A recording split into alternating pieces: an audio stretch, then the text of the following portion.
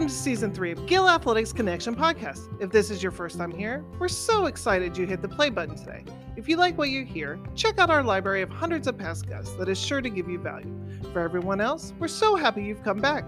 Quick favor, if you haven't already, consider taking a minute to rate and review the podcast. This simple act helps amplify these amazing stories, and we just love to hear your feedback. Heck, we may even read it out loud in a future episode. Okay, that's enough of an intro, right? Let's get to it. See what today's guest has in store for us.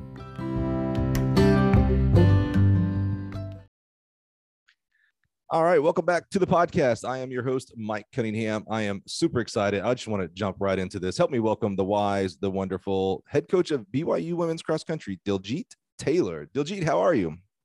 Great. Thanks so much for having me, Mike. I'm super excited about this. Little behind the scenes for listeners. Diljit and I have been working on this for, is it fair to say 6 months? It's been a while now.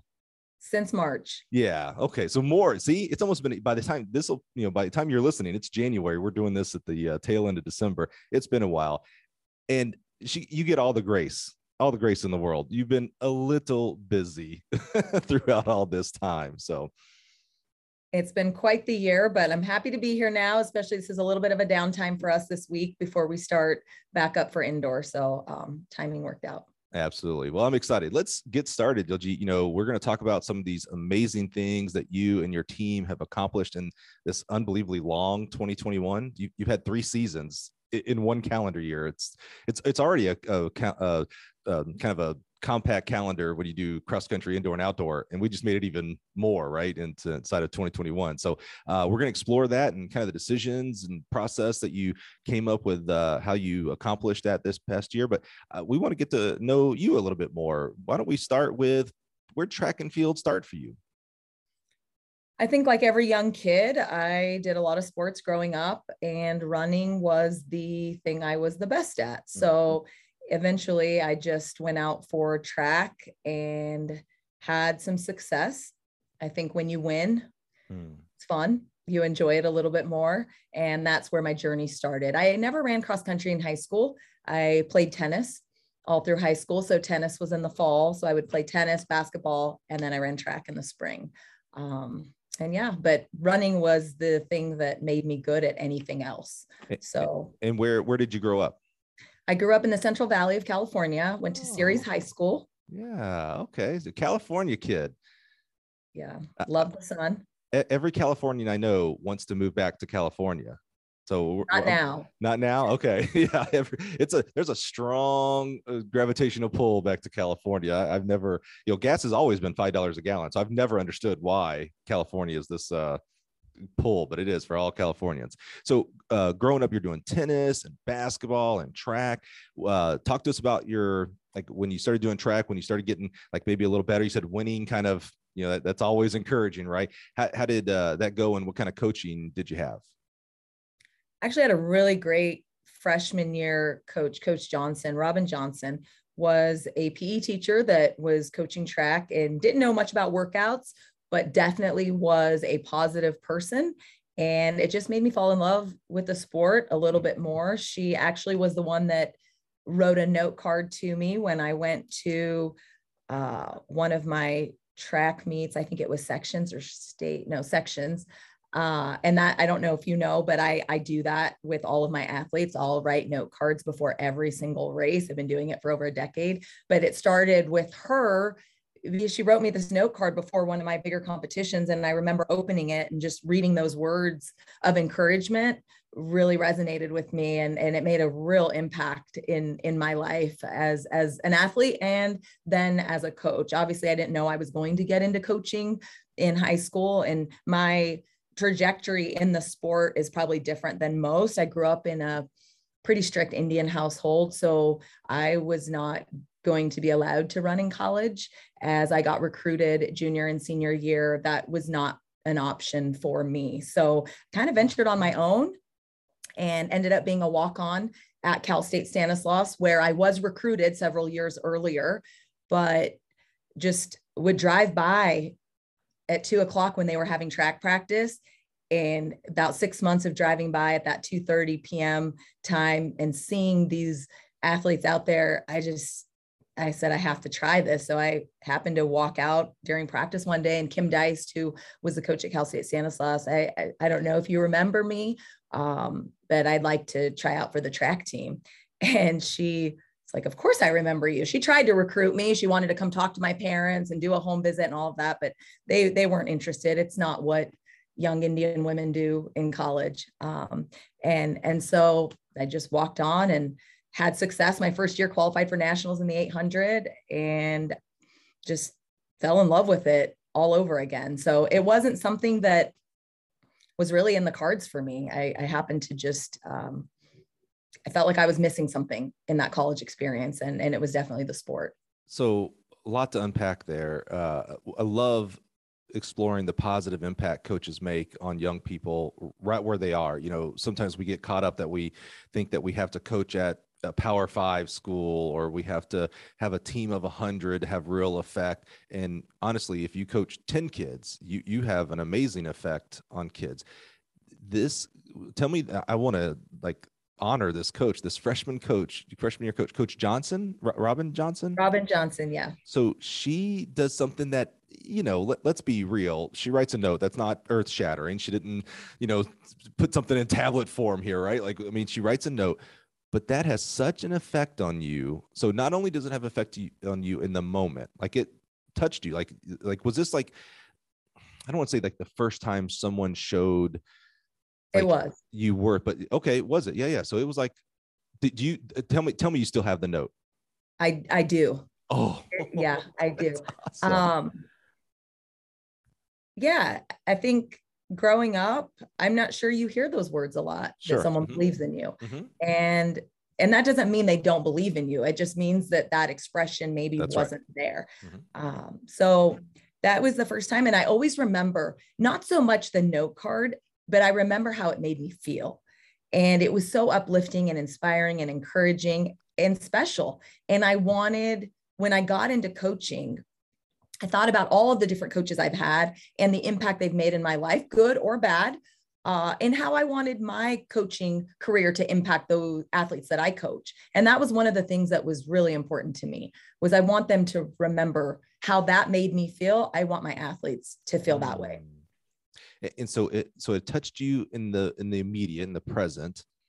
And you said now, so you've carried that on to your coaching career today, and you write a note to every competing athlete, every race, or not every race, right? Obviously, championship races.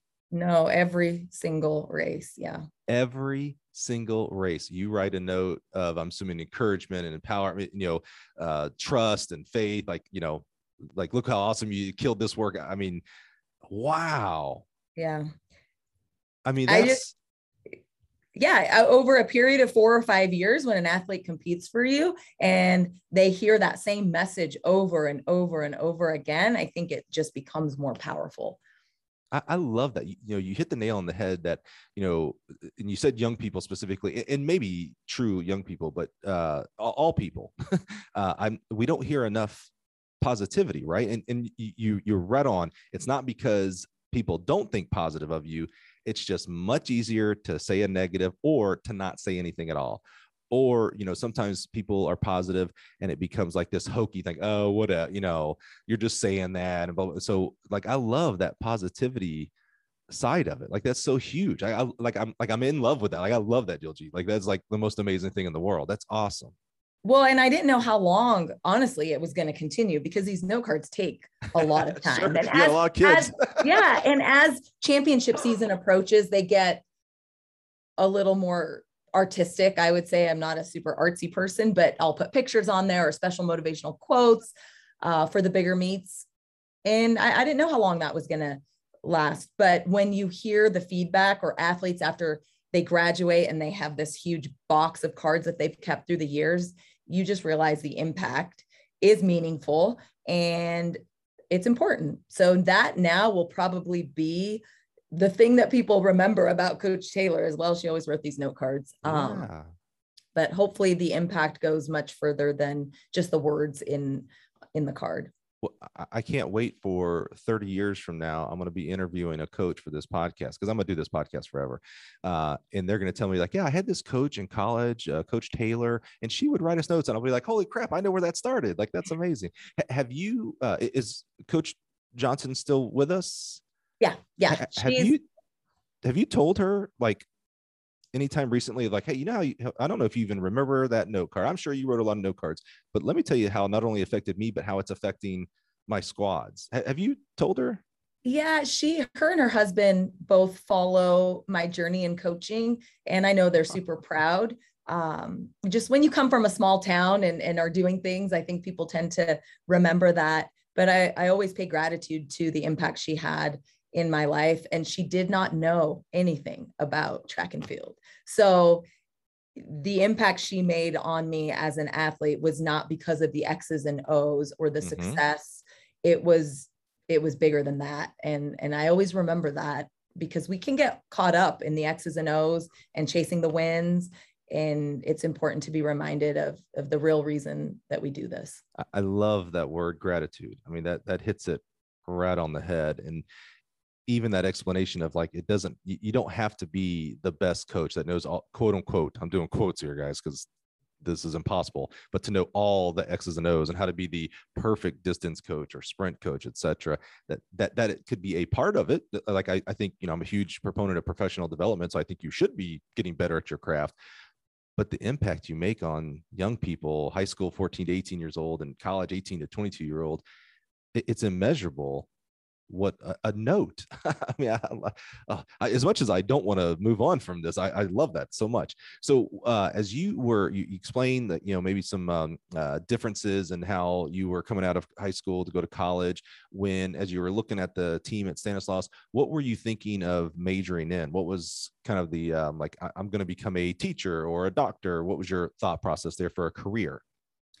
I had a really good 5th grade teacher, Mrs. Sparks, that I remember her telling the class one day we could be anything we wanted to be. And I never really thought of it like that. I just felt like my life probably would have been planned out for me, like it was for my aunt and my mom and my grandma. And just to have someone tell you, you have the opportunity to chase whatever dream you want and you can do it, took me courage. But a couple of weeks later, I had to go up and ask her, even me, like I can do that. And she said, wow. Yes, especially you. And that was it. I wanted to be a teacher.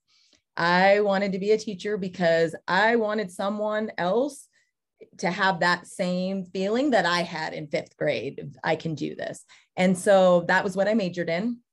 I got my teaching credential at Cal State Stanislaus, majored in liberal studies, and had a great opportunity after college to run for the Nike farm team that trained out at Stanford in Palo Alto with Coach Frank Gagliano. Oh, wow. Yeah.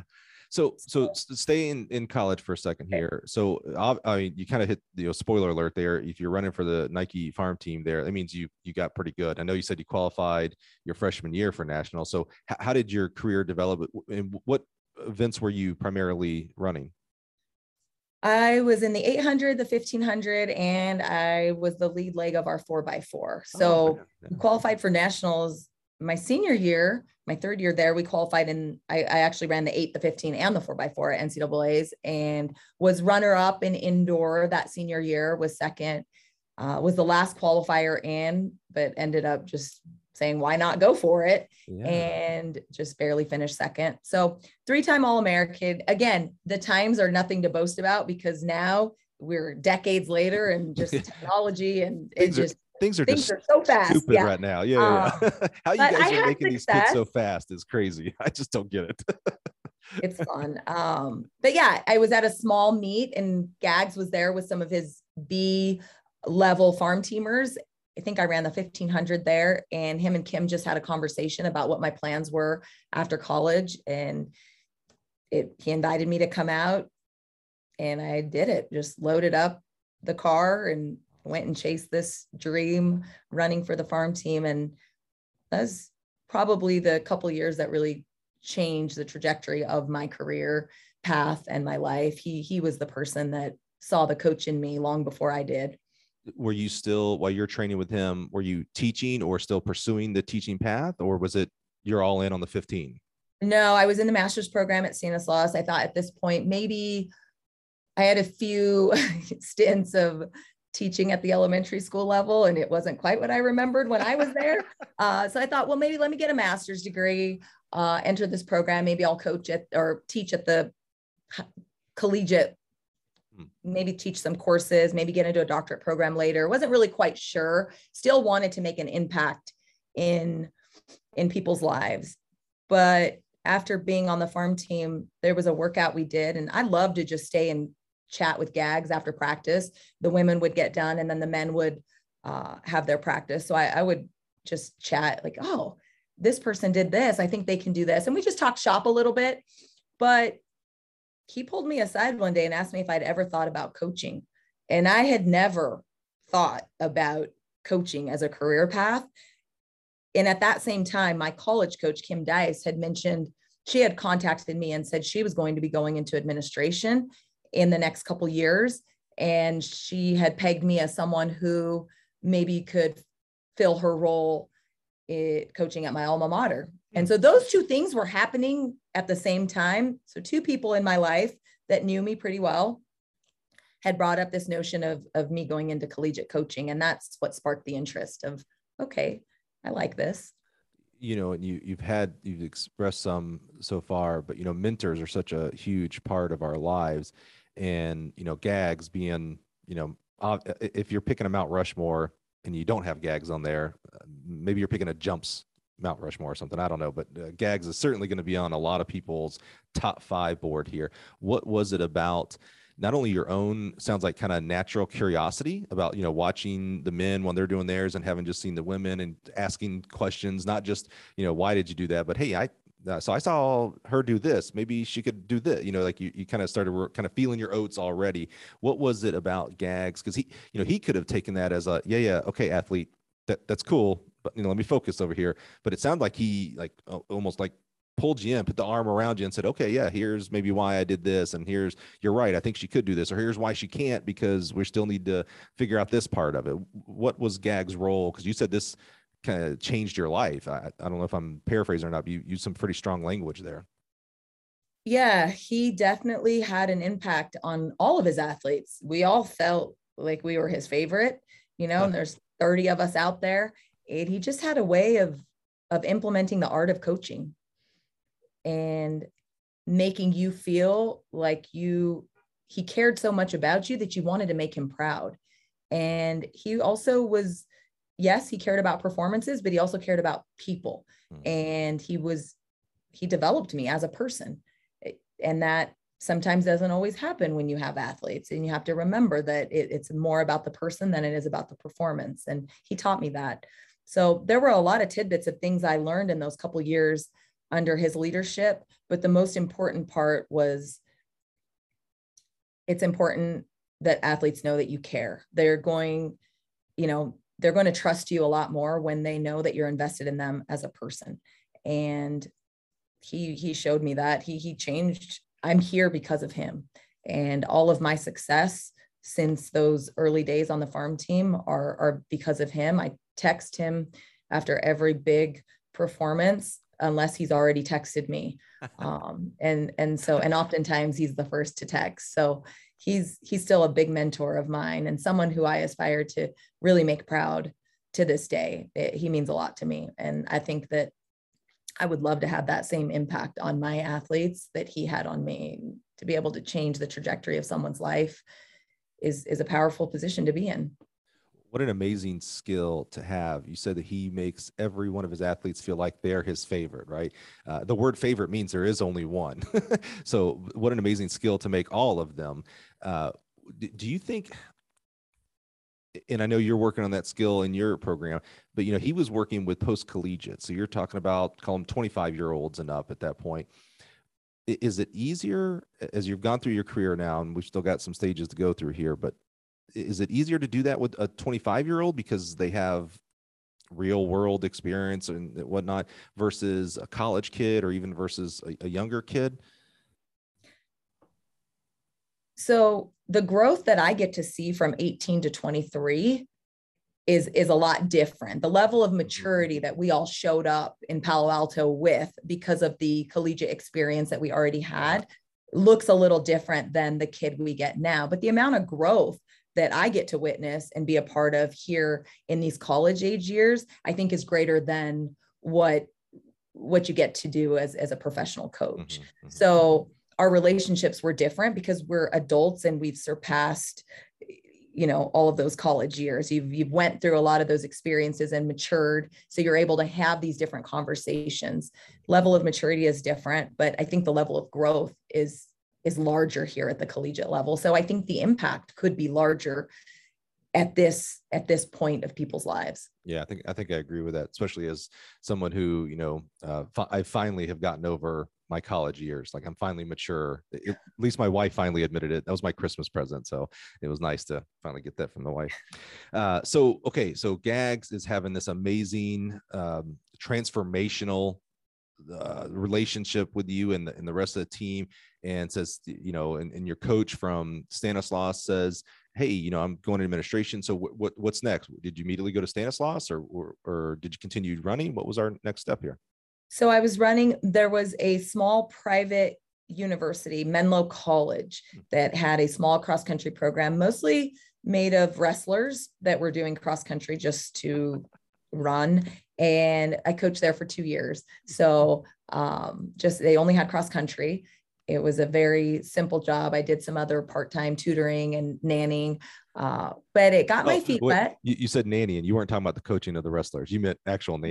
No, yeah, just sorry. Outside, just in just to work, to do something. Yeah. But I coached at Menlo, and it was fun. These were kids that had never run before. They were athletes in other sports, and just to help them chase some goals. And we ended up we ended up getting third at conference for them, which was really great because I think they had been at the bottom half or bottom of the conference in previous years. So just bringing that positive energy and getting kids fit and chasing dreams. And it gave me a little bit of experience of just that coach athlete, putting something on your resume.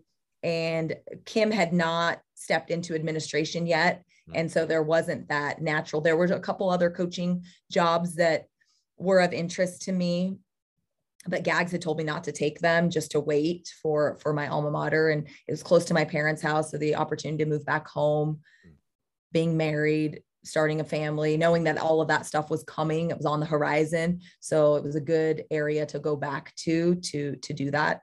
I had a lot of success at Stanislaus in the sense of just the community support that I received, being in that small town, kind of a big fish in a small pond type of thing. So I like the idea of going back there and giving back to the sport that gave me so much.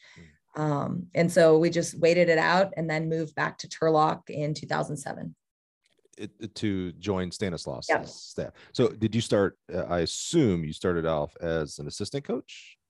I started off as a head cross-country coach, head men's and women's cross-country coach, assistant track. Okay. So how is that? I'm always fascinated when someone gets into their first head cross-country role. And I know you were the head coach at Menlo, but we discussed, let's call it a non-traditional cross-country program. Now you're in a more traditional cross-country and track program at Stanislaus.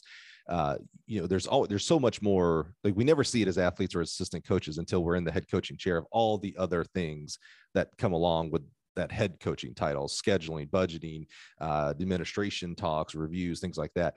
What was your biggest, as you took over Stanislaus, you waited, you listened to Gags and didn't take other jobs. You finally got the alma mater job, which is I have a huge place in my heart for people who coach at their alma mater. What were some of the surprises of, like, oh man, I didn't realize as the head cross country coach, I have to do X and Y and Z? Especially at a Division II, you don't realize all the behind the scenes stuff, because here at Division I now, I have people that do a ton of the things that I had to do at Stanislaus. It's booking the buses and the hotels and figuring out the travel schedule, running the meets, getting the volunteers for the meets, feeding the volunteers at the meets, all of this stuff. You're the meet director, but you're also the travel coordinator. You're the compliance person. You're also the fundraiser for your program. You're kind of doing it all, but it was so good for me to get thrown into that, because you understand the operation of a program when you're doing it from the ground up. And that's the opportunity I had at Stanislaus, was let me wear all these hats and figure out how all this works. It also gives you a sense of gratitude and appreciation for the people who make it possible for us to actually just coach. So I loved doing all of that. I think it's a little bit where I got some of my, not perfectionism, but sort of just the OCD of wanting things a certain way, because when you're doing them, you just know exactly how you want them done. And so now I have this clear vision of how I like to operate and how I want things to be, because I was the one always doing them. So I didn't realize and understand all of the behind the scenes stuff that happens with coaches. I have a tremendous amount of respect for Division II coaches. I think they are the hardest working coaches, because they have to balance out and do all of these things to make it possible for their programs to have opportunities to succeed. So I'm grateful that I learned that. I think it made me the coach that I am.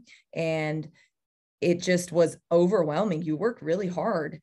And coaching is just a portion of what you do. So when I first got here, I don't want to fast forward, but when I first got to BYU, I was like, wait, what time do we set up for the home meet?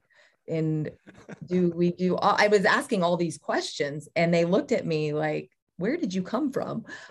We have people for that.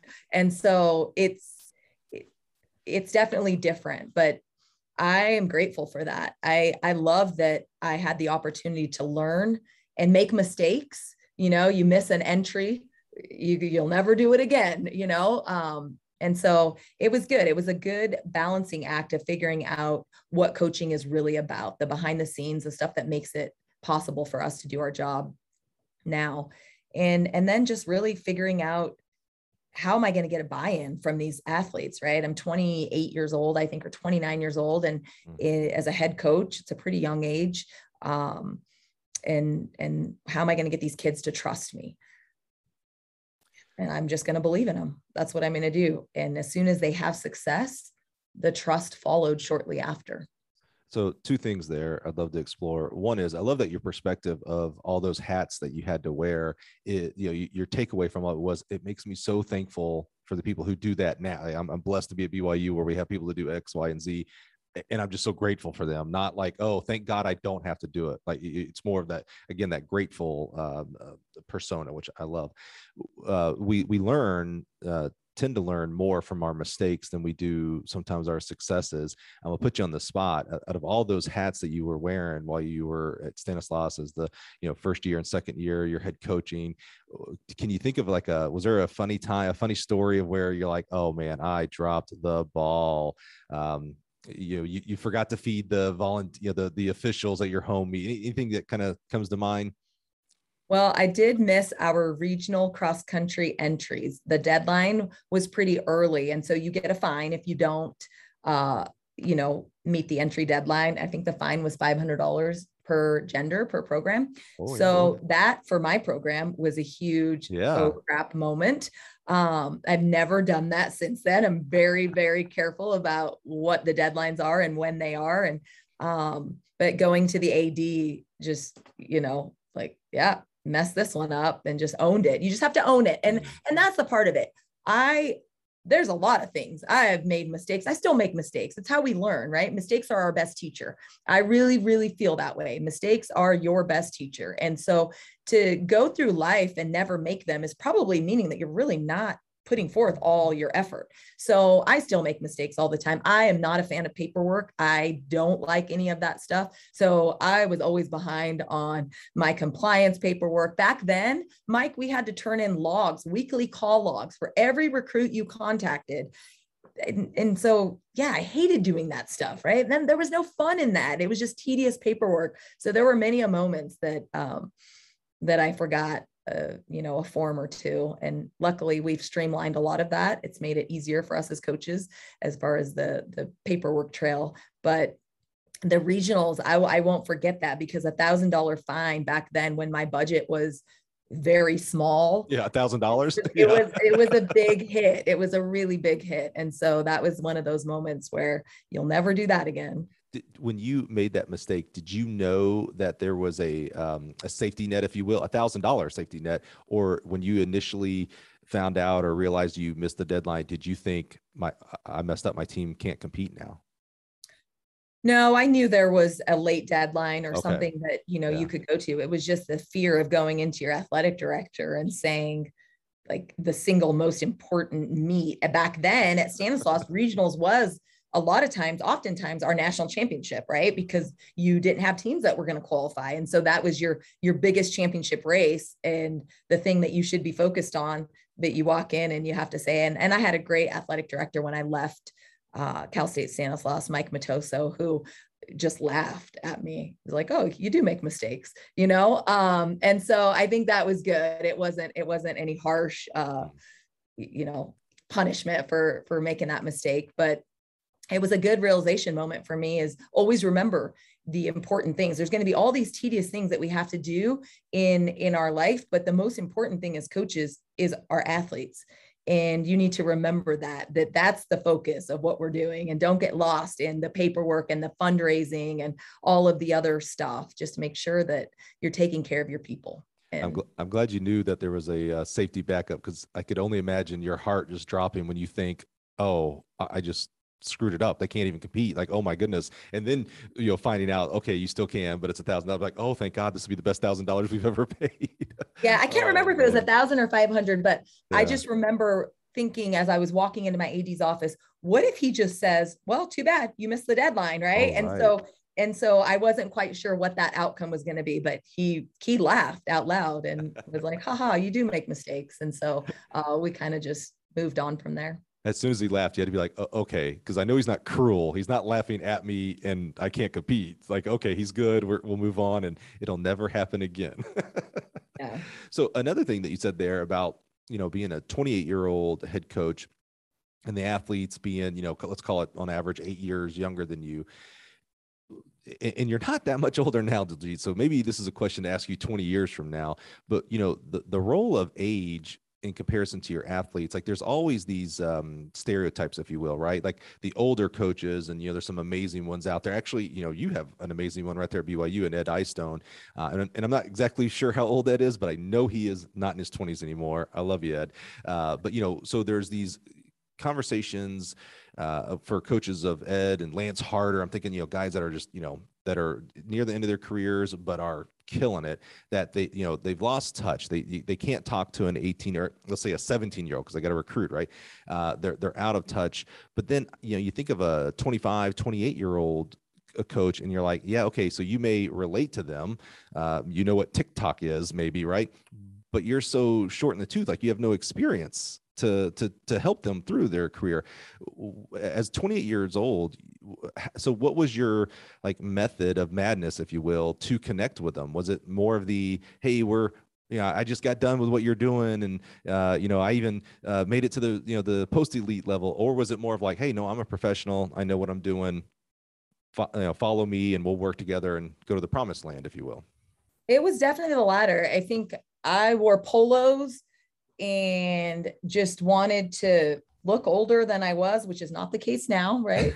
You won't catch me dead in a polo, but yeah, I just wanted to bring that level of professionalism. And, some of those athletes that were finishing up at Stanislaus were maybe in that next recruiting class when I was leaving. And so you aren't that far removed.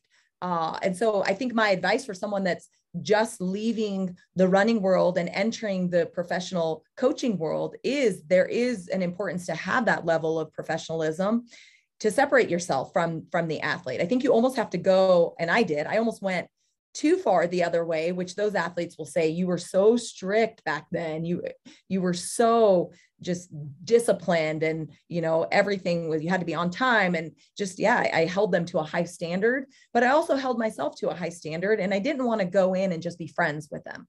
Where now maybe the relationships have evolved, especially because the age gap for me with my young women now is larger, but there is more of a maternal, I wouldn't say friendship, but the friendship, it evolves to a friendship as my athletes leave. I would say they're some of my closest friends as they leave college, but there's a little bit more of a connection that's able to occur now because I'm not trying to show, hey, I'm a coach, you're the athlete, and we have to identify these roles. And I really wanted to prove that. I mean, oftentimes I would go to meets and people would say, oh, are you checking in for this event? And it's like, no, I'm the coach. And that's why I never dressed like athletes. I wore the polo and I tried to really separate myself as I entered that coaching world. That's interesting. So how many years at Stanislaus, and then why leave? So 9 years at Stanislaus, no plans to ever leave. Loved what I was doing. Loved the impact I was making. I transitioned, I believe it was 2013, into the director role of cross country and track and field. And it's important maybe to point out, you met your husband at Stanislaus during your undergrad or during coaching? During undergrad. He played basketball. We were friends for quite some time. When I went on to train in Palo Alto, he entered his professional world of accounting, and we just kept in touch. So Stanislaus, so he was familiar. Means a great deal. Place. Yeah. Okay. It's a special place for both of us. And we had great memories there as athletes. And did you say, I'm sorry to cut you off again. I'm a terrible host. Did you say you became the director of Stanislaus, like track and field, cross country, the whole nine? Yeah. And I want to say, I don't know if this is actually correct, but during that time, that wasn't a title. That it was mostly just head track or head cross country. If the D2 level, that director title wasn't something that was common. I believe Kathleen Rasky had told me, hey, you're the first female D2 director. Wow. And I was like, oh, okay, that's cool. And I loved it. I love what I was doing. I love the impact I was making. I had great kids that were coming to college for the first time, experiencing, graduating, and just, the impact was phenomenal. And it was a community, and I had no plans to ever leave. I was a young mom with, small children. It was a great place to be able to have a good balance. I don't even know if you call it balance, but compromise of the mom and the coach. And I got an email in the summer, I think it was right after 2016 Olympic trials, from Ed Eyestone. We were actually on a family vacation driving back from Santa Barbara. And I opened my email, and it was Ed mentioning that the women's job at BYU was open, and he would really like if I applied, or if I should, if I had any interest in it. And it was almost comical. My in-laws live in Utah. So it's like, oh, well, I guess I could go interview and visit the in-laws. And, I had no plans to come, especially to BYU. I was a little bit of a BYU fan because my father-in-law is an alum from BYU. So I was familiar with it. Ed and I met at an indoor meet in Seattle. We happened to be staying at the same hotel, and we ate breakfast together at the same table down in the lobby. And we kept in touch at a couple meets that year. He would see me coaching, and we had a kid in the semifinals of the Olympic trials. So when you're a D2 coach and you've got a kid from Stanislaus in the semifinals of the Olympic trials, I think you naturally get introduced to people that are also there doing the same thing. And we were coaching at the same time at the trials, but I really didn't know him that well. I wouldn't say we were friends. I just knew who he was. I actually thought he was a dad when I first met him. He's so laid back, but yeah, we just got that email, and I kind of knew who he was. I thought, okay, well, I could go interview and check it out. I had no plans to leave. I loved what I was doing. There was never, I think people have career goals, in coaching. It's like, oh, I aspire to be a D1 coach, or I want to climb the ladder to get this better position. And that wasn't me. I was really content with what I was doing, which was impacting lives. That's always been the forefront of what my goal is in life is let me empower people and impact their lives, be a mentor for them. I always say everyone can list 5 people that have impacted their life, right? We all have that. I want to be one of the 5 in people's lives. And it doesn't matter what level you're doing that at, D3, NAIA, D2, D1. You just want the opportunity to help change someone's life. And so I was doing that. So I was really fulfilled, but I came and interviewed here, and something just the opportunity to come be at a place like BYU. And I don't know, there was a feeling I got when I came. Halfway through the interview, it became a little bit of a recruiting process. I feel like it kind of shifted, it was less of an interview and more of a, how can we get you here? And I called my husband on the way home from Provo going to the airport. Like, I think we're going to move. And he was like, what? Did they offer you the job? I was like, no, but they're going to. You just had that feeling. I had that feeling. And I had a feeling like I need to be here. Like I could do something here. And it was so hard. It was hard to call those kids that I can get choked up talking about it now, that were family at Cal State Stanislaus, to have to call them, you know, at the end of July, early August, and say, yeah, you're reporting in 2 weeks to cross country camp, but I'm no longer going to be your coach. Kids that you recruited, you know, those are hard. That's a hard thing. I think the hardest thing when you take a new position anywhere, no matter how great that opportunity is to say goodbye to the position you're leaving, especially when you're doing it on good terms. And so that was really hard for me in my coaching. There was a lot of tears that summer but I just felt like I needed to be at BYU, that there was something here for me that was magical, that was waiting to happen. And I was going to be able to have an impact larger than what I was already having, and took the leap of faith and came in fall of 2016. I'm going to ask you a very unfair question. You talk about something magical. You know, there's a lot of things at BYU that are great. One of them being Ed Eyestone. So Ed's interviewing you and you're starting to think like, oh, okay, I get to work under this guy. Like I get to learn from him. That could be magical. The indoor facility, having an indoor facility, you know, that could be magical. Obviously the facilities, the school and the resources, heck, the mountains that it looks like you could physically just touch them. Feels like they're that close. It's amazing. What can you pinpoint what the magic was? Or and like I said, it's so unfair question, right? So I'll give you the cop out and you can say it was a combination of everything. But well, it really wasn't, Mike.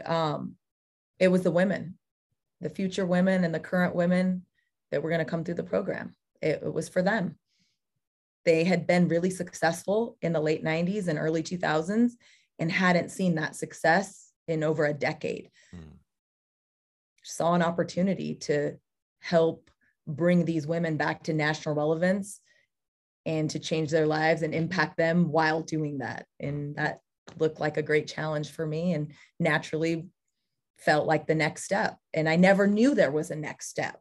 You know, it wasn't what I was working towards, but the opportunity opened and I felt like I was the right fit. I was the right person to be here. And you were not looking. It wasn't like you had resumes going out. This was Ed had met you. I love that what a great lesson about being open to others for both of you, by the way. You might think the lesson is like, oh, look, this D2 coach, because she had breakfast with this D1 coach, look what happened. I say it the other way around. Ed could have easily not had breakfast with you. Ed is a highly accomplished Division I, amazing athlete. He could have been like, yeah, okay, well, whatever.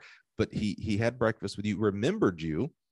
There was only one chair open in the lobby at breakfast. He was stuck and with you. It was right across from me. So I don't know if he really he didn't choose that as he sat down, I just started talking to him like, how are things in Happy Valley? But he had to be open to it, right? Yeah. He easily, well, I could be wrong on saying this. He easily could have forgotten you. I'm not sure that's actually true now, getting to know you a little bit, Diljeet.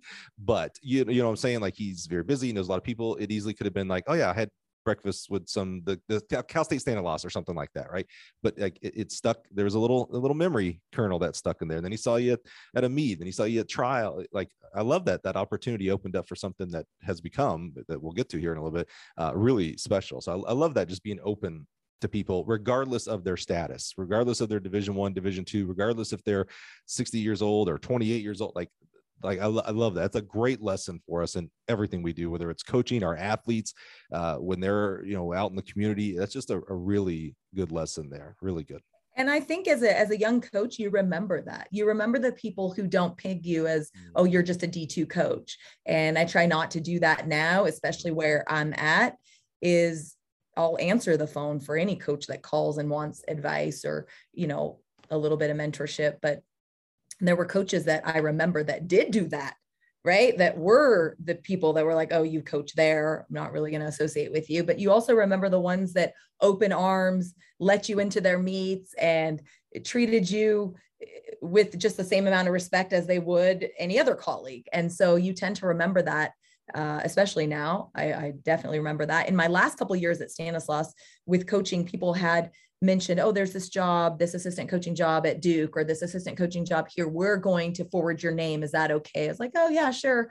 But I had no plans to leave. And it's comical because some of those places never called. They had my name, but they never called. And I love to see those coaches now and remind them, like, don't you wish you would have called? But yeah, it's. Do you remember in our pre-interview, I said, I like to challenge our guests sometimes. Let's hear it. Here we are. Okay. So I'm always fascinated by this thought process. And by the way, this is not me holier than thou that I've never done this, but you hear this a lot with authors of books. They put every rejection letter up on their wall so that when their book gets published, see, told you, right? I hear this with coaches, so-and-so didn't call me, blah, blah, blah, didn't call me. I never got a call from here, blah, blah, blah, blah. I'll show them one day. Here's my challenge. Thank goodness they didn't, because you wouldn't be where you are today. Like your path, it's amazing when we look back, right? Because perspective and hindsight and 2020 and all those other nice little catchphrases. But there's times in our lives where we have these little decisions, these little forks in the road. And sometimes they seem very innocent, right? Like I'm going to go to BYU or I'm not. That's it's a big move, but it's a fair, like it wasn't like you were out of a job. So it's, you still had very much comfort in Stanislaus. Now you can look back and go, oh man, look what has happened in the 6 years that I went this side of the road. Like it's amazing. My family is better for it. Our program is better for it. I'm a better coach and person for, you know what I'm saying? Like it's amazing. So like my challenge to you and anybody else listening that does this, instead of, and I know you don't carry like, I'm not going to ask you to move your camera over and see if there's like this dartboard of all these other schools, but so I know you're not holding a grudge, but to me, the posture, and you're such a great example of gratitude. I would rather, I'm going to challenge you to look at those schools that didn't call you and be like, thank you. Thank you for not calling me. Thank you for rejecting me if there is a job you applied for, right? Thank you for not calling me and offering me a job that I had to move, because I wouldn't be where I am today, affecting the young people that I'm affecting today, the way I am today, because of you. Thank you for, I'm so thankful that you didn't call me such and such university and such college. There's my challenge. That's all. Okay. We're done. I'll step off my soapbox now. I like it. And let's get back on your soapbox because it's amazing. So you go to BYU, and I have been to BYU once in my entire life. It was about 5 years ago. I think, and now that I'm thinking about it, I think I did pass you in the hallway as I was meeting with Ed and Mark and those guys. You were brand new and the distance coach. So I did judge you. I was like, yeah, she don't want anything to do with the Gill guy. What is she going to buy? I got spikes for your shoes. That's about it, right? Maybe if you need some steeple barriers, I'll get you taken care of, right? But you ain't ordering hammer cages, high jump pits, things like that. But I was blown away by the beauty of the campus. Like, holy cow. I said it earlier about like the mountains. Like, I feel like I could just touch them there, right there. So what have you done in these 6 years with all of this magic, as you put it, during the interview process? How did it start? What were the struggles? And what were some of the more immediate wins? Well, the program was in a state, I think for me, coming in, I brought a level of excitement. And so it was really not a struggle. I don't think I had to get people to buy in. That's kind of one of the first things you have to do as a coach. You bringing your new culture to it and this new energy and excitement. And you're often wondering, are these athletes going to be excited by this, or are they going to wish it was the way it was before, right? Everyone struggles. You're the stranger coming in. Absolutely. Yeah. Mm-hmm. And everyone struggles with change. Change can be hard. And I acknowledge that coming in. Change was hard for me. I was really vulnerable with the athletes at that first cross-country camp, that this was also hard for me. My family packed up. I was a California kid and had lived there for 38 years. And then to pack up and move to Utah, you don't do that unless you feel like there's something special you can do. And so I think the women were so open to the energy that I was bringing to the program, and we experienced success immediately. Mm-hmm. There wasn't growing pains from really the performance standpoint. And anytime a kid is running better than they've ever run, they immediately trust you. It's amazing how that works, right? Yeah, right. And so it was great. We were ranked, I think, 27th preseason ranking, and we're top 10. We were 10th at the NCAA championships. So it was a storybook season for my first season at a Division I program, to finish in the top 10 with a team that some years prior had not made the meet. So it was. So insecurity is a real thing. And, you're coming from a Division II background where you had success as an athlete, and then Division II coach where you had success, but Division I, right? Quote unquote, the big state, whatever you want to call it. But for sure, as a collective, the athletes are better, like, depth wise, right? You can have arguments on the top one person in each division and whatnot, but for depth wise, Division I is got the depth on it, right? How did it make you feel coming in first of all, being ranked 27th, you had to think, well, I got a pretty good squad. I mean, that's not shabby being 27th in the country in Division I. You're a good squad. But then you finished top 10. Like, was there a feeling of validation, or was it more of just like, oh, that's what the job is? Like, were you able to take a sense of happiness and pride from that? If you go back and watch the finish of that 2016 championship race, when we realized that we were 10th, that level of excitement is going to be similar to what we experienced in 2019 being second, 2020 winning it, and this last, it was, yes, this is why we do this. And it was great. I think that proved to all of us, not just me as a coach, but to the athletes as well, is we can do this. And I made some promises in that first year with those freshmen, the Courtney Wayments, of, hey, we're going to chase the podium. Like, before you're done, we're going to do that.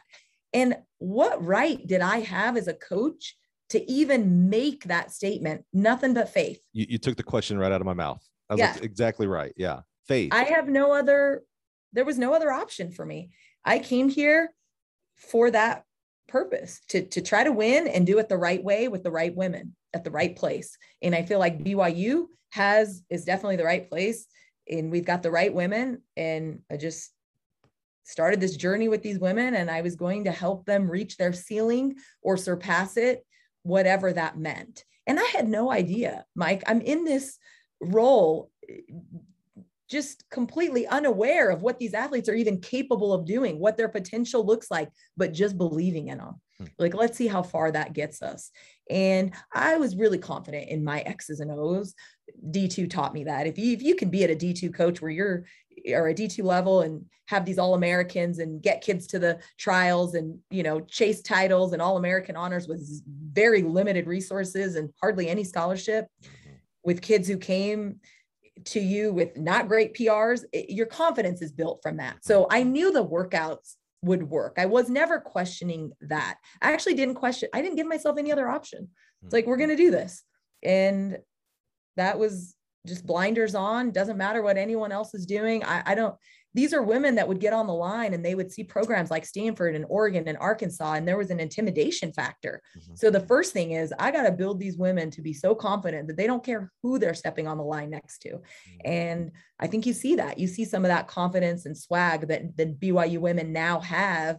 It came from those early years, from those women from the 2016 team and the 2017 team. So those were the things that we focused on. But I look back at the promises I made and the things I said and think, wow, okay, I must have been fairly confident, but it was just faith. When did the note writing start coming into play? I've done it ever since. It's been over a decade. I did it for every kid at Stanislaus before every race. Yeah. I've done it pretty much my entire coaching career. Oh, no, that's interesting. I thought you were going to say something like, oh yeah, it started when I got to BYU, or it started after that cross country season. Like, I was trying to find the next thing. This has been a consistent. Yeah. When I got into coaching, I remembered some of the things that made me feel really good as an athlete. And I told you it was something that was really important to me. And so that started early, probably in my first, I can't remember exactly. I want to say it probably started in my first or second year of coaching ever at Stanislaus. So that's something that I've kept with me, and I don't think I'll ever not be able to do it now, even if I didn't want to. I'll say it'll be hard for you to stop. Yeah. Because that first meet that you don't do it, they're gonna be like, what's going on here? Are you mad at us? Like, what's going on? Yeah. So talk to me about what are, BYU is a special place for a lot of reasons. Some may say positive and some may say negative. Have you found any challenges with being there at BYU in regards to recruiting? You have a wide berth of recruiting, like BYU is a national brand. You don't have to worry about just sticking 100 miles from campus type of thing. What have been some of the challenges and advantages in regards to BYU? The challenges are that this is not a fit for everyone. And I have to embrace who we are, and the values and standards that we have here are really unique. And I understand that that's not a fit. And in the beginning, to get no's was tough. Is you would recruit these kids and they either want to come to BYU or they don't.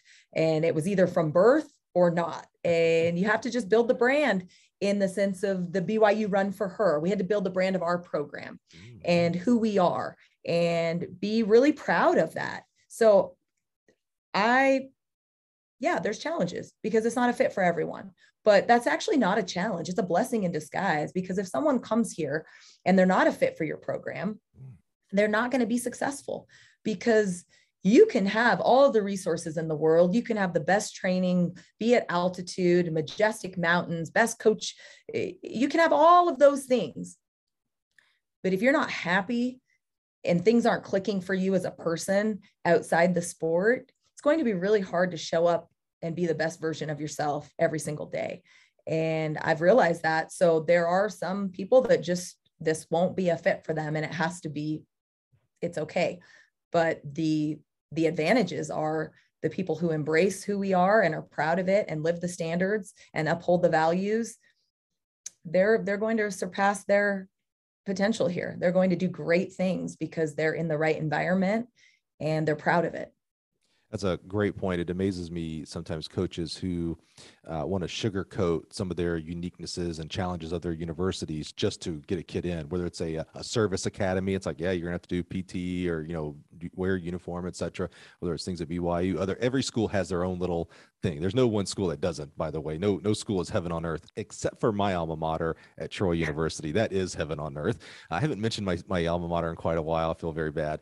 I was on a good streak for a while, Daljit. I was like probably 40 episodes in a row. I was somehow able to work my son's name. We're going to get to your kids here in a second, by the way. But my son's name is Troy. So that tells you how loyal you are. I love that.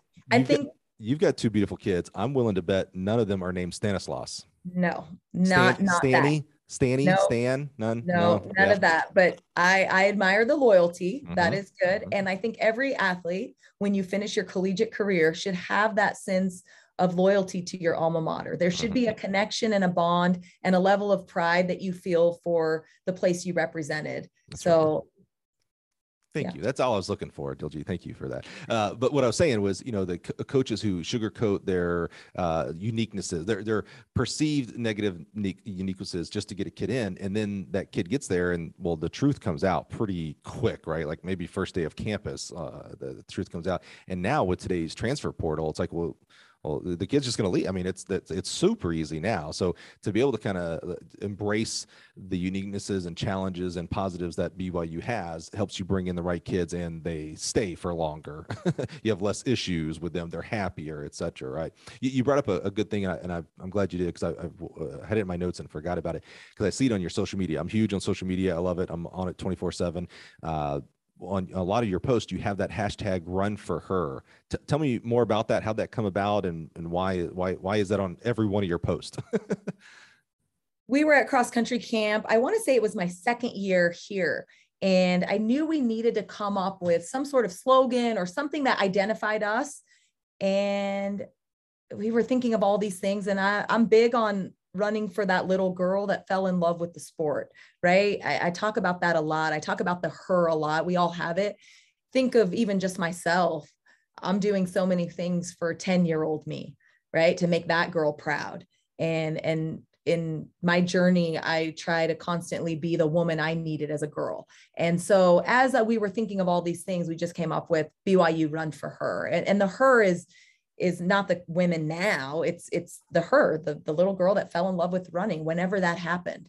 And so when you do that, when you run for her, it takes you're just running to make her proud. It takes all the pressure of the now off, right? Because if all of us look back at the younger version of ourselves and think, how proud would she be at what we're doing, what we're chasing, how we're lining up, how we're showing up. And I think as long as we continue to show up for that, that's what's important. And so that is where that came from. And it's kind of branded our program. It's unique to us. And so, yeah. So I told you I was going to get to your kids, and I don't necessarily want to talk about them individually, although they're not named Stanislaus. That was an important distinction there.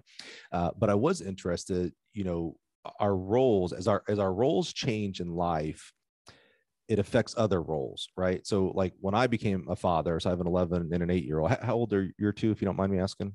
13 and 10. Oh, okay. So yeah, right. I'm right behind you. You're going through things. You're gonna have to teach me some lessons because I got to know what's coming up because it's happening a mile a minute. It's amazing. But when I became a father, I became a different husband to my wife. Like that role changed. I became honestly a different salesperson here, a different teammate to people here at Gill, a different friend to my best friends and things like that. How did, and maybe not at all, did becoming a mother, how did that affect how you coached? I know you just coach women now, but you've coached men and women. So not necessarily for a gender, although that could be the story. But how did becoming a mother change how you coached? Every role that we get to do in life helps us evolve. And I believe motherhood for me has strengthened my role as a coach. And these are someone's kids. We get to coach someone's kids. And I always look at my own. It just changes how you view kids and the love you have. It is, I think motherhood has helped me be a better coach. I'm not the coach that you see with the kid on the hip. I've never been that coach. I've always tried to separate the two, but they definitely have strengthened each other's roles. I think I'm a better mom because I'm a coach, and I think I'm a better coach because I'm a mom. And that may not be the case for everyone, but parenting has definitely changed my mindset in how I view these young women and young men that are in our program. Is they're someone's kids, and you just want to see them do great things. So you want to believe in them because you want someone to believe in your kids. One of the goals that we have here on the podcast is to bring as immense value, as much value as we can to those who choose to listen to us.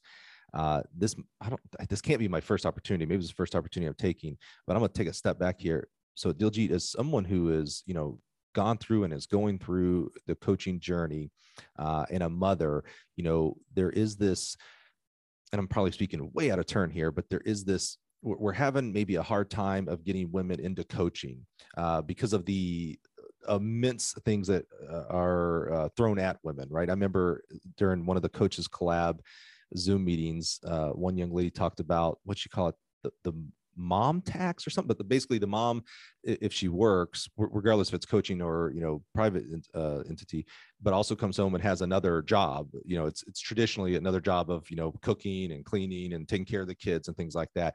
What advice, I'm very awkwardly asking this question, by the way, Diljit, thank you for your patience with this one. But what advice would you have for women who maybe want to go into coaching, but are fearful of, well, does that mean I can't have a family? Or I hear about, you're going to be at 10 different institutions in 10 years. How do you have a stability of life? How do you have a family and do this incredibly time-consuming yet important job of coaching as well? What advice might you have for someone who's thinking about coaching or thinking about getting out of coaching because they think that's the only way maybe to start a family as a female? What words might you have there? We see that a lot. And I get the question often about how do we get more women into coaching, into this profession? And I don't necessarily think it's about getting more women into coaching. I think it's more, how do we retain these women that come into coaching? Because you will see a large number under the age of 30 that have gotten into coaching, and then they do feel like at some point they have to choose between coaching and motherhood. And it's hard. Here's the reality. It is hard to coach while you're a mom and mom while you're a coach. Both of those things are difficult to do, but they can be done. And you're seeing women now that have that are currently doing them, right? You have to see her to be her. And you're able to see those women in coaching, Lori Hennis. And that's why I was really excited about the success she's having. To see another coach that's a mom that's having success is good for all of us. And I think that that's what it's going to take. It's going to take more women that work through the hard parts of it. And then those younger women that get into it, they're going to have more of those mentors that are doing it. I never thought it was something that was odd. Kim Deist was my college coach. She was a mom. And so to me, it wasn't foreign to have children and be a coach, but for many athletes, it may be. You may only have had a male coach. You may never have seen a female coach that's a mom, that's balancing or compromising in both ways. And so I think the more we see, the more you'll retain those women that are starting their career, but at some point feel like they have to choose. You said you have to see her to be her. Another way of putting that is representation matters. Seeing that it's possible helps make it possible. I'm reminded of, we had Amy Deem, the head coach at University of Miami, on the podcast last season in November, I believe, or December. And her high school coach was a female. And so like when I asked her about, like, you went to Miami and quickly became the head coach, like you didn't really have any role models. And she's like, oh yeah, my high school coach was there was no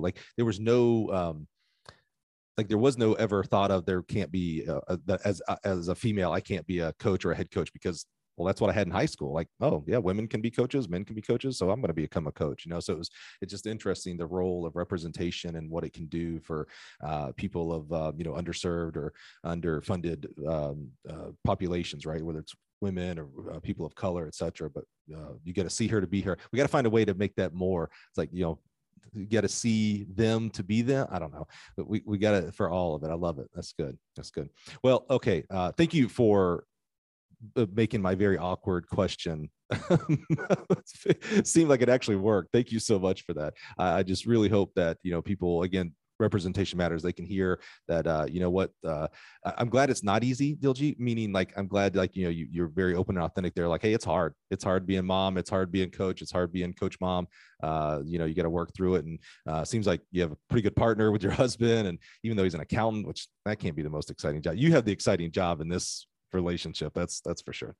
So let's get to, as we wrap up today, this really, we keep using the word magical, right? I don't want to overuse words, but this past almost a year ago now, when you're listening to this, so March of 2021, I got to get my years right.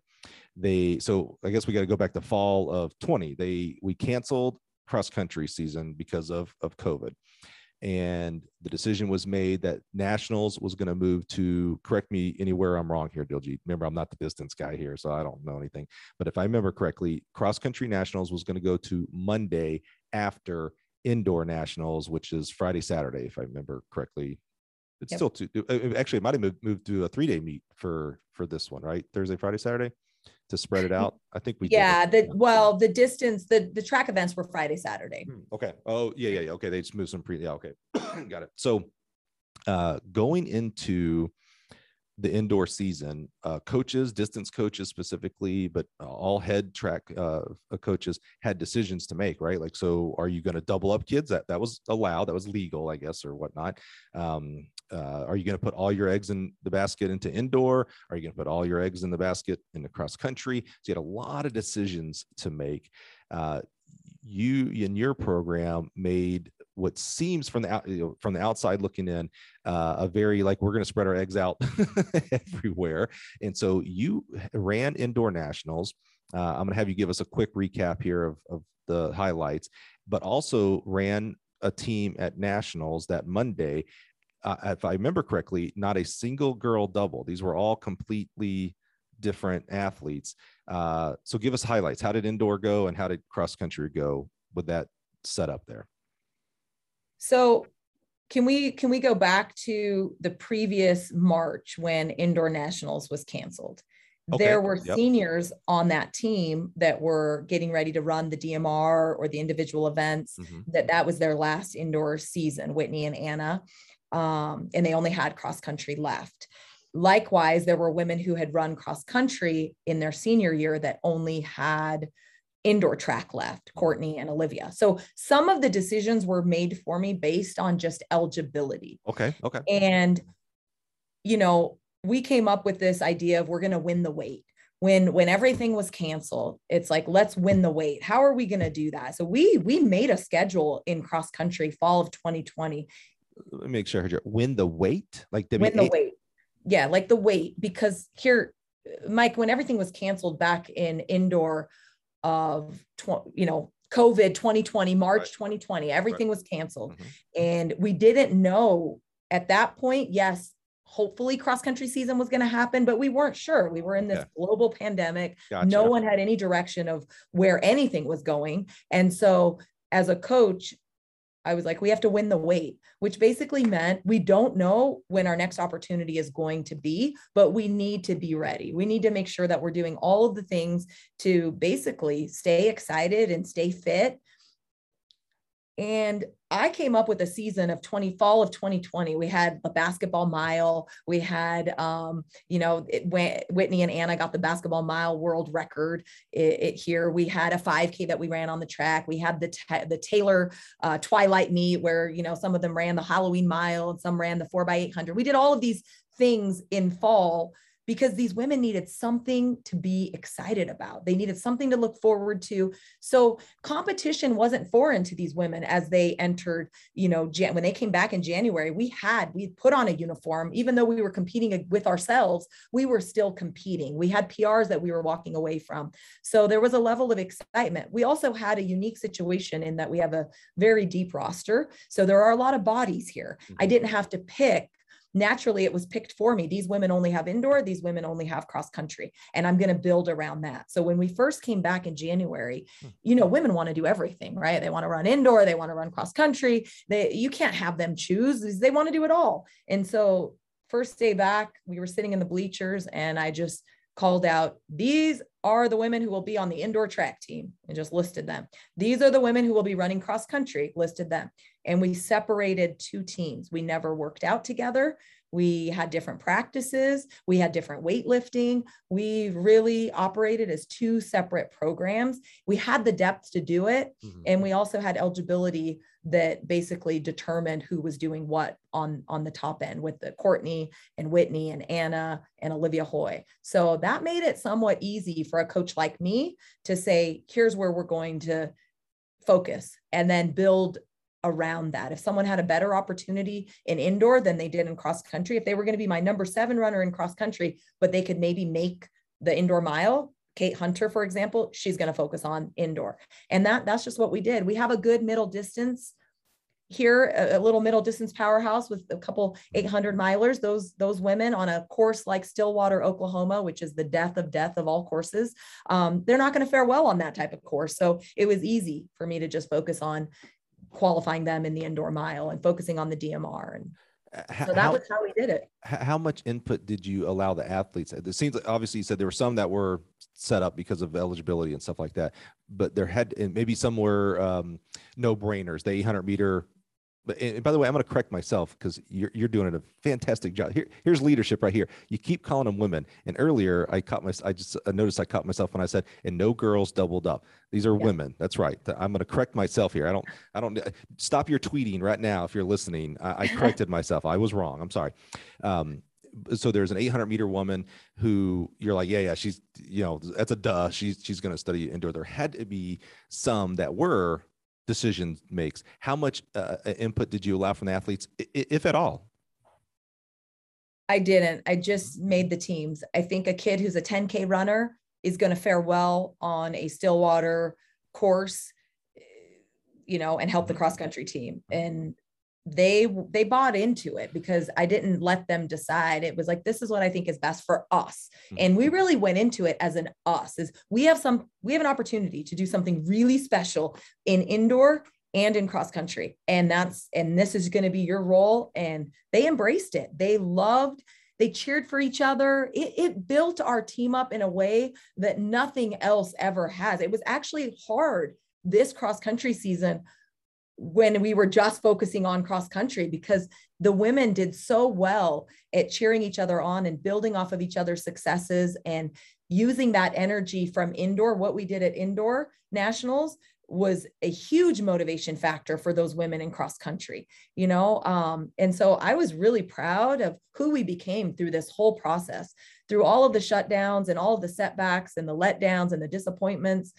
We came out and made a really big statement that weekend in March. So what I was getting there is just about a week or two ago, we had Dr. Raidbard on the podcast. He wrote a book called Lead Like a Pro. We talked about leadership. He's a basketball guy. I don't know what I was doing having a basketball guy on, but we talked about leadership, and he did this huge PhD study on different styles, and really the whole gist of what he is after, and it's fascinating. It's why we had him on the podcast, was your perceived leadership versus your actual leadership. And, you know, he boils down to 5 kind of primary leadership styles: transformative, I think transactional, autocratic, democratic, and then laissez-faire. And it seems when you're describing those 5, like there's a couple like, oh, well, those aren't very good. Like transactional, I don't want to be a transactional coach. And autocratic, I'm gonna put my fist down and I'm gonna make the rules. And I don't want to be that kind of coach. However, none of them were wrong. It was how you use them and which ones are your primary and how you sprinkle in the other ones. So I love that example of, I'm gonna have to ask Dr. Raidbard to listen to this and make sure I nailed this, but it sounds like that was a very autocratic style from you of like, yeah, I didn't ask the women. Some decisions were made and some were definitely, you know, the 800-meter example, but then I'm going to decide the rest of them. And not only that, because results don't always make the decisions right, but the results occurred and that check mark that said you did right, but also the buy-in from the kids said, oh, you know, thank goodness she she was the coach, she was the coach, she did the coach, she told us what to do, and that worked out. Like you got buy-in from that as well. So I just wanted to point that out, that, you know, if you listen to that podcast with Dr. Raidbard and you're like, yeah, I would never want to be with an autocratic coach, first of all, you got to make sure that's not your actual leadership. Like maybe you think you're not doing that and you are, but that it actually, like there are times and examples where that's the right style of leadership. So I think appreciate you being open with that. So for those of us who don't know give us the results. Tell us this. I mean, Friday, Saturday, Sunday was your off day. Monday was cross country nationals. These 4 days, tell us how these women, I got it right this time, how they performed with this unique setup that you did.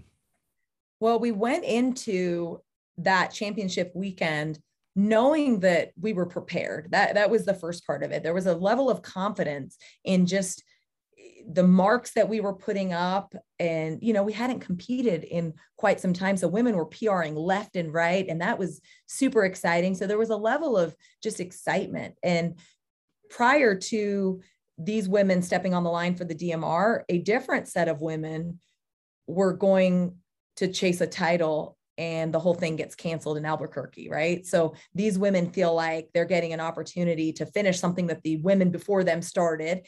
And there was just this level of, let's do this. Let's show them what crazy can do. Like, it was crazy. What we were doing in that season was absolutely crazy, especially looking back at it now.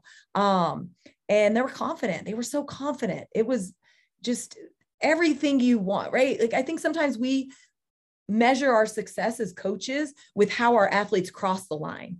And I think it's not that. It's how do they step on the line? That's really how you measure your success as a coach, is how are your athletes stepping up to the line?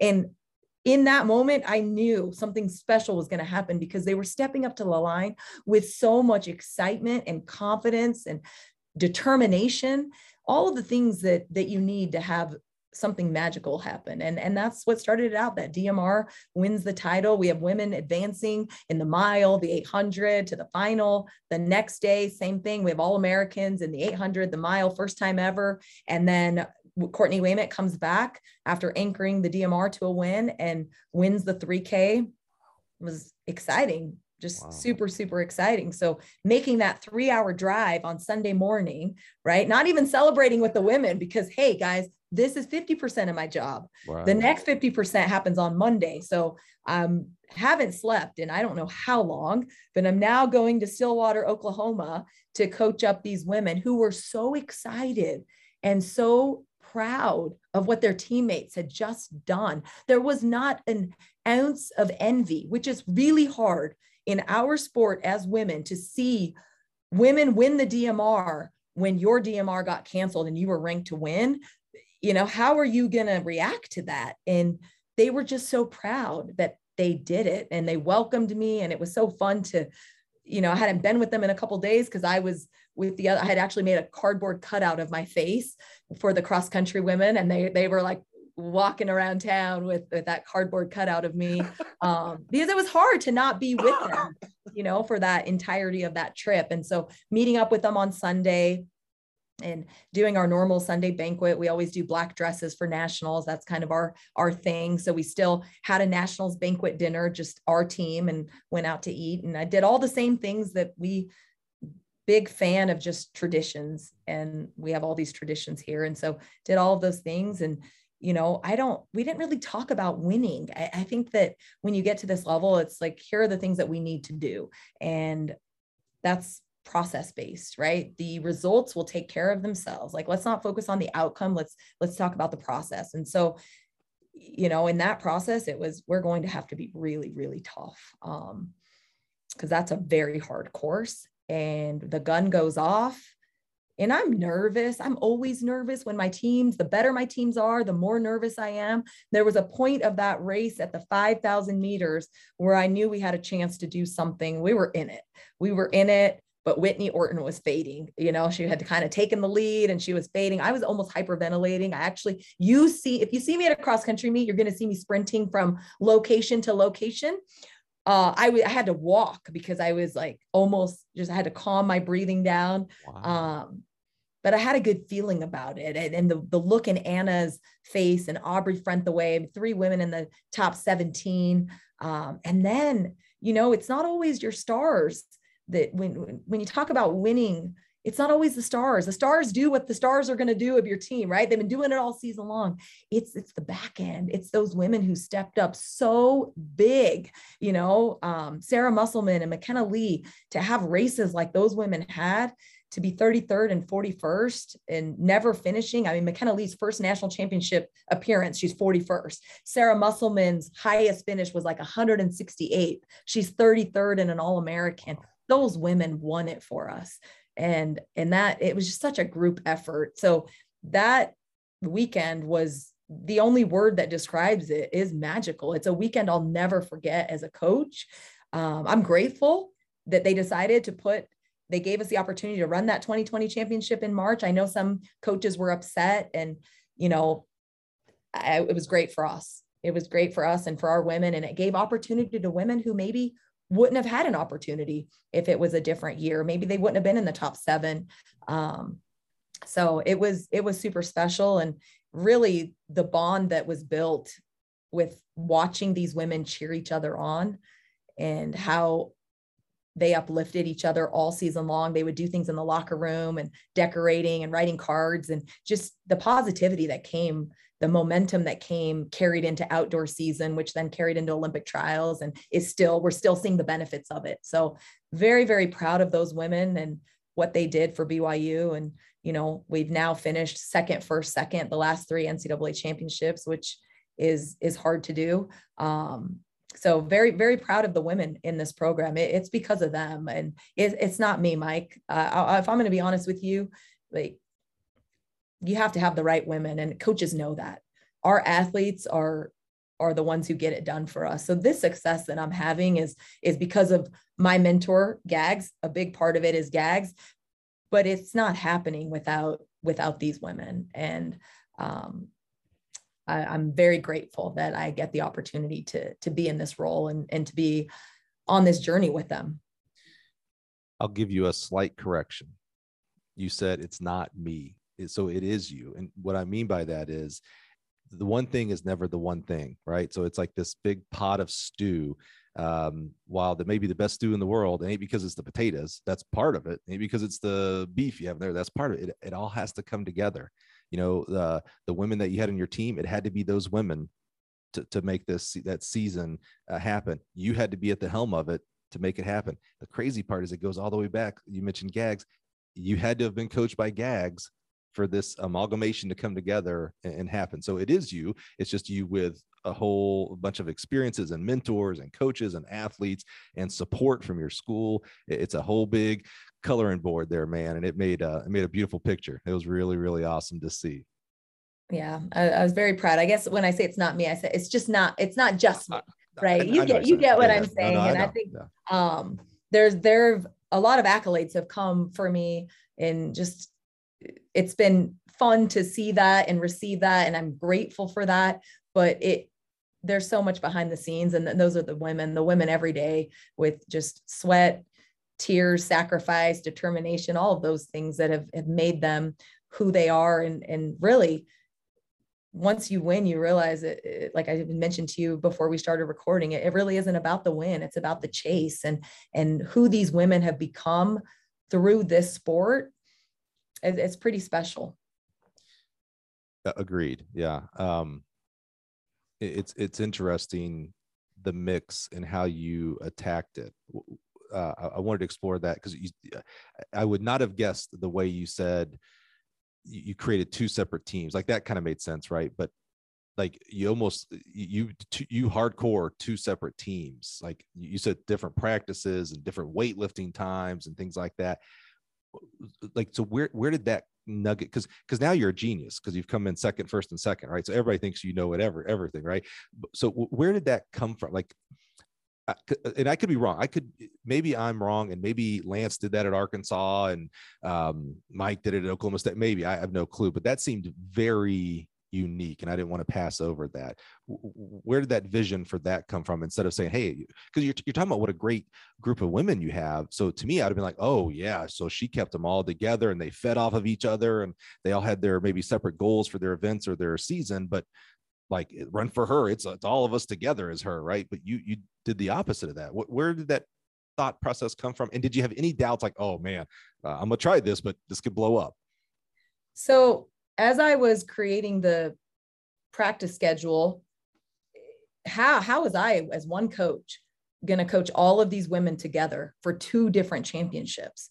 I couldn't give them 100% of me. The only way that I could give indoor women and the cross country women 100% of me is if I separated them and I separated myself into two separate coaches. And so on this day, I'm coaching indoor, and on this day or at this time, there were often times where we were out in the snow for the cross country women who were running outside and doing repeats, but then I would come into the indoor track and coach the indoor track women. And the training demands for those two performances were vastly different because of the location of nationals. Now, if it was this year, Florida, which was basically a track, maybe the training would look very similar, but it looked very different. And selfishly for myself, in order to give my best, I had to separate the two. Otherwise, someone was going to get shortchanged. And I knew that about me. So instead of having one dominant performance and someone getting overshadowed or someone doing a workout on their own and me not being there, I'm really hands-on. I think that's the thing about me is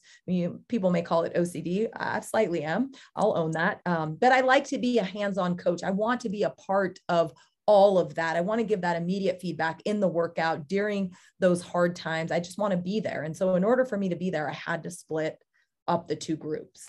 See, you are a genius. When you explain it that way, it's like, oh, that as soon as you said about the time constraints and of course the technicality of the course itself, it's like, oh, well, actually that made like I felt dumb for asking the question, Diljit, now that you said it that way. No. All right. And then the teams would come. They would come cheer on the other group. Yeah, that was cool. Which was neat. Did you expect that, or was that kind of an unexpected happiness there? It just organically happened. Yeah. I wasn't sure if there would be envy and, oh, she gets to do a track workout. Right. I have to run cross country. Yeah. But it wasn't organically. They were just so happy for each other. And that was really neat to watch and experience that growth and the maturity that came to these women during this really tough time where, someone got an opportunity that was taken away from someone else. And that could be really hard. So they embraced it, they owned it, and good things happened. What a skill. I talked about Gag's skill of making everybody feel like he was his favorite. What a skill for you as a coach, and a maturity from the women on the team of keeping at bay the coulda, shoulda. Well, that could have been me. That should have been me. That was my relay win, those kind of things. To keep that at bay, that selflessness is probably played a bigger part than maybe we're even given credit for it in the performances of that weekend. Okay, last topic, and I'll let you get out of here. Thank you so much for this, Diljeet. This is awesome. But it made me think about, now we've gone through a unique aspect, and you've gone through many, many seasons of a traditional year, meaning cross country in the fall, indoor in the winter, outdoor, and outdoor extended, meaning going into U.S. championships and maybe post that as well. Now we had this cross country and indoor together season, and then an outdoor. Did we learn anything from that? And what I mean by that is, big picture here, not did BYU, did Diljeet learn anything from that, but did we learn anything from that on the NCAA side? Like maybe this is how we should go to it, or was it just the anomaly and let's get back to how it normally is and let's race from August through June? I think what we learned as coaches is less is definitely more. The reason why you were seeing the performances and the times drop like they did is kids were rested. They had longer buildups. They had an opportunity to recover. We weren't rushing and chasing marks with short periods of time and racing. And so I think taking a step back now, less is more. We don't need to race our athletes as much to have those great performances. So you're probably going to see coaches be a little more strategic about how you go to the well when you race, right? You're making these deposits in workouts, and then you cash out in these races. So let's cash out less during the season so we can really have a great opportunity at the championship portion of the season. So I think from the coaches that I've talked to, that was one of the main topics of conversation is our athletes did better with less racing. That'll be interesting to see if and how and or if that plays out, because at the same time, we're in January when you're listening to this, but I think there were more December meets than I've ever seen at all. So we'll see how it plays out. Maybe it'll be more of a distance thing because of the cross country component of it. Maybe it'll be more of a distance based thought philosophy there. I am so glad we got to do this, Diljeet. I mean, this was more and better than I could have ever expected. I'm, just so thankful of your openness and authenticity throughout today's conversation. It was awesome. It really was. Thanks for having me. Absolutely. So Diljeet, thank you so much. Appreciate you. I don't know how you're going to top 2021 in total, but something tells me you're going to figure it out. And we're excited to watch it along with you. So thank you for being here, Diljeet. Appreciate you very much. Thank you.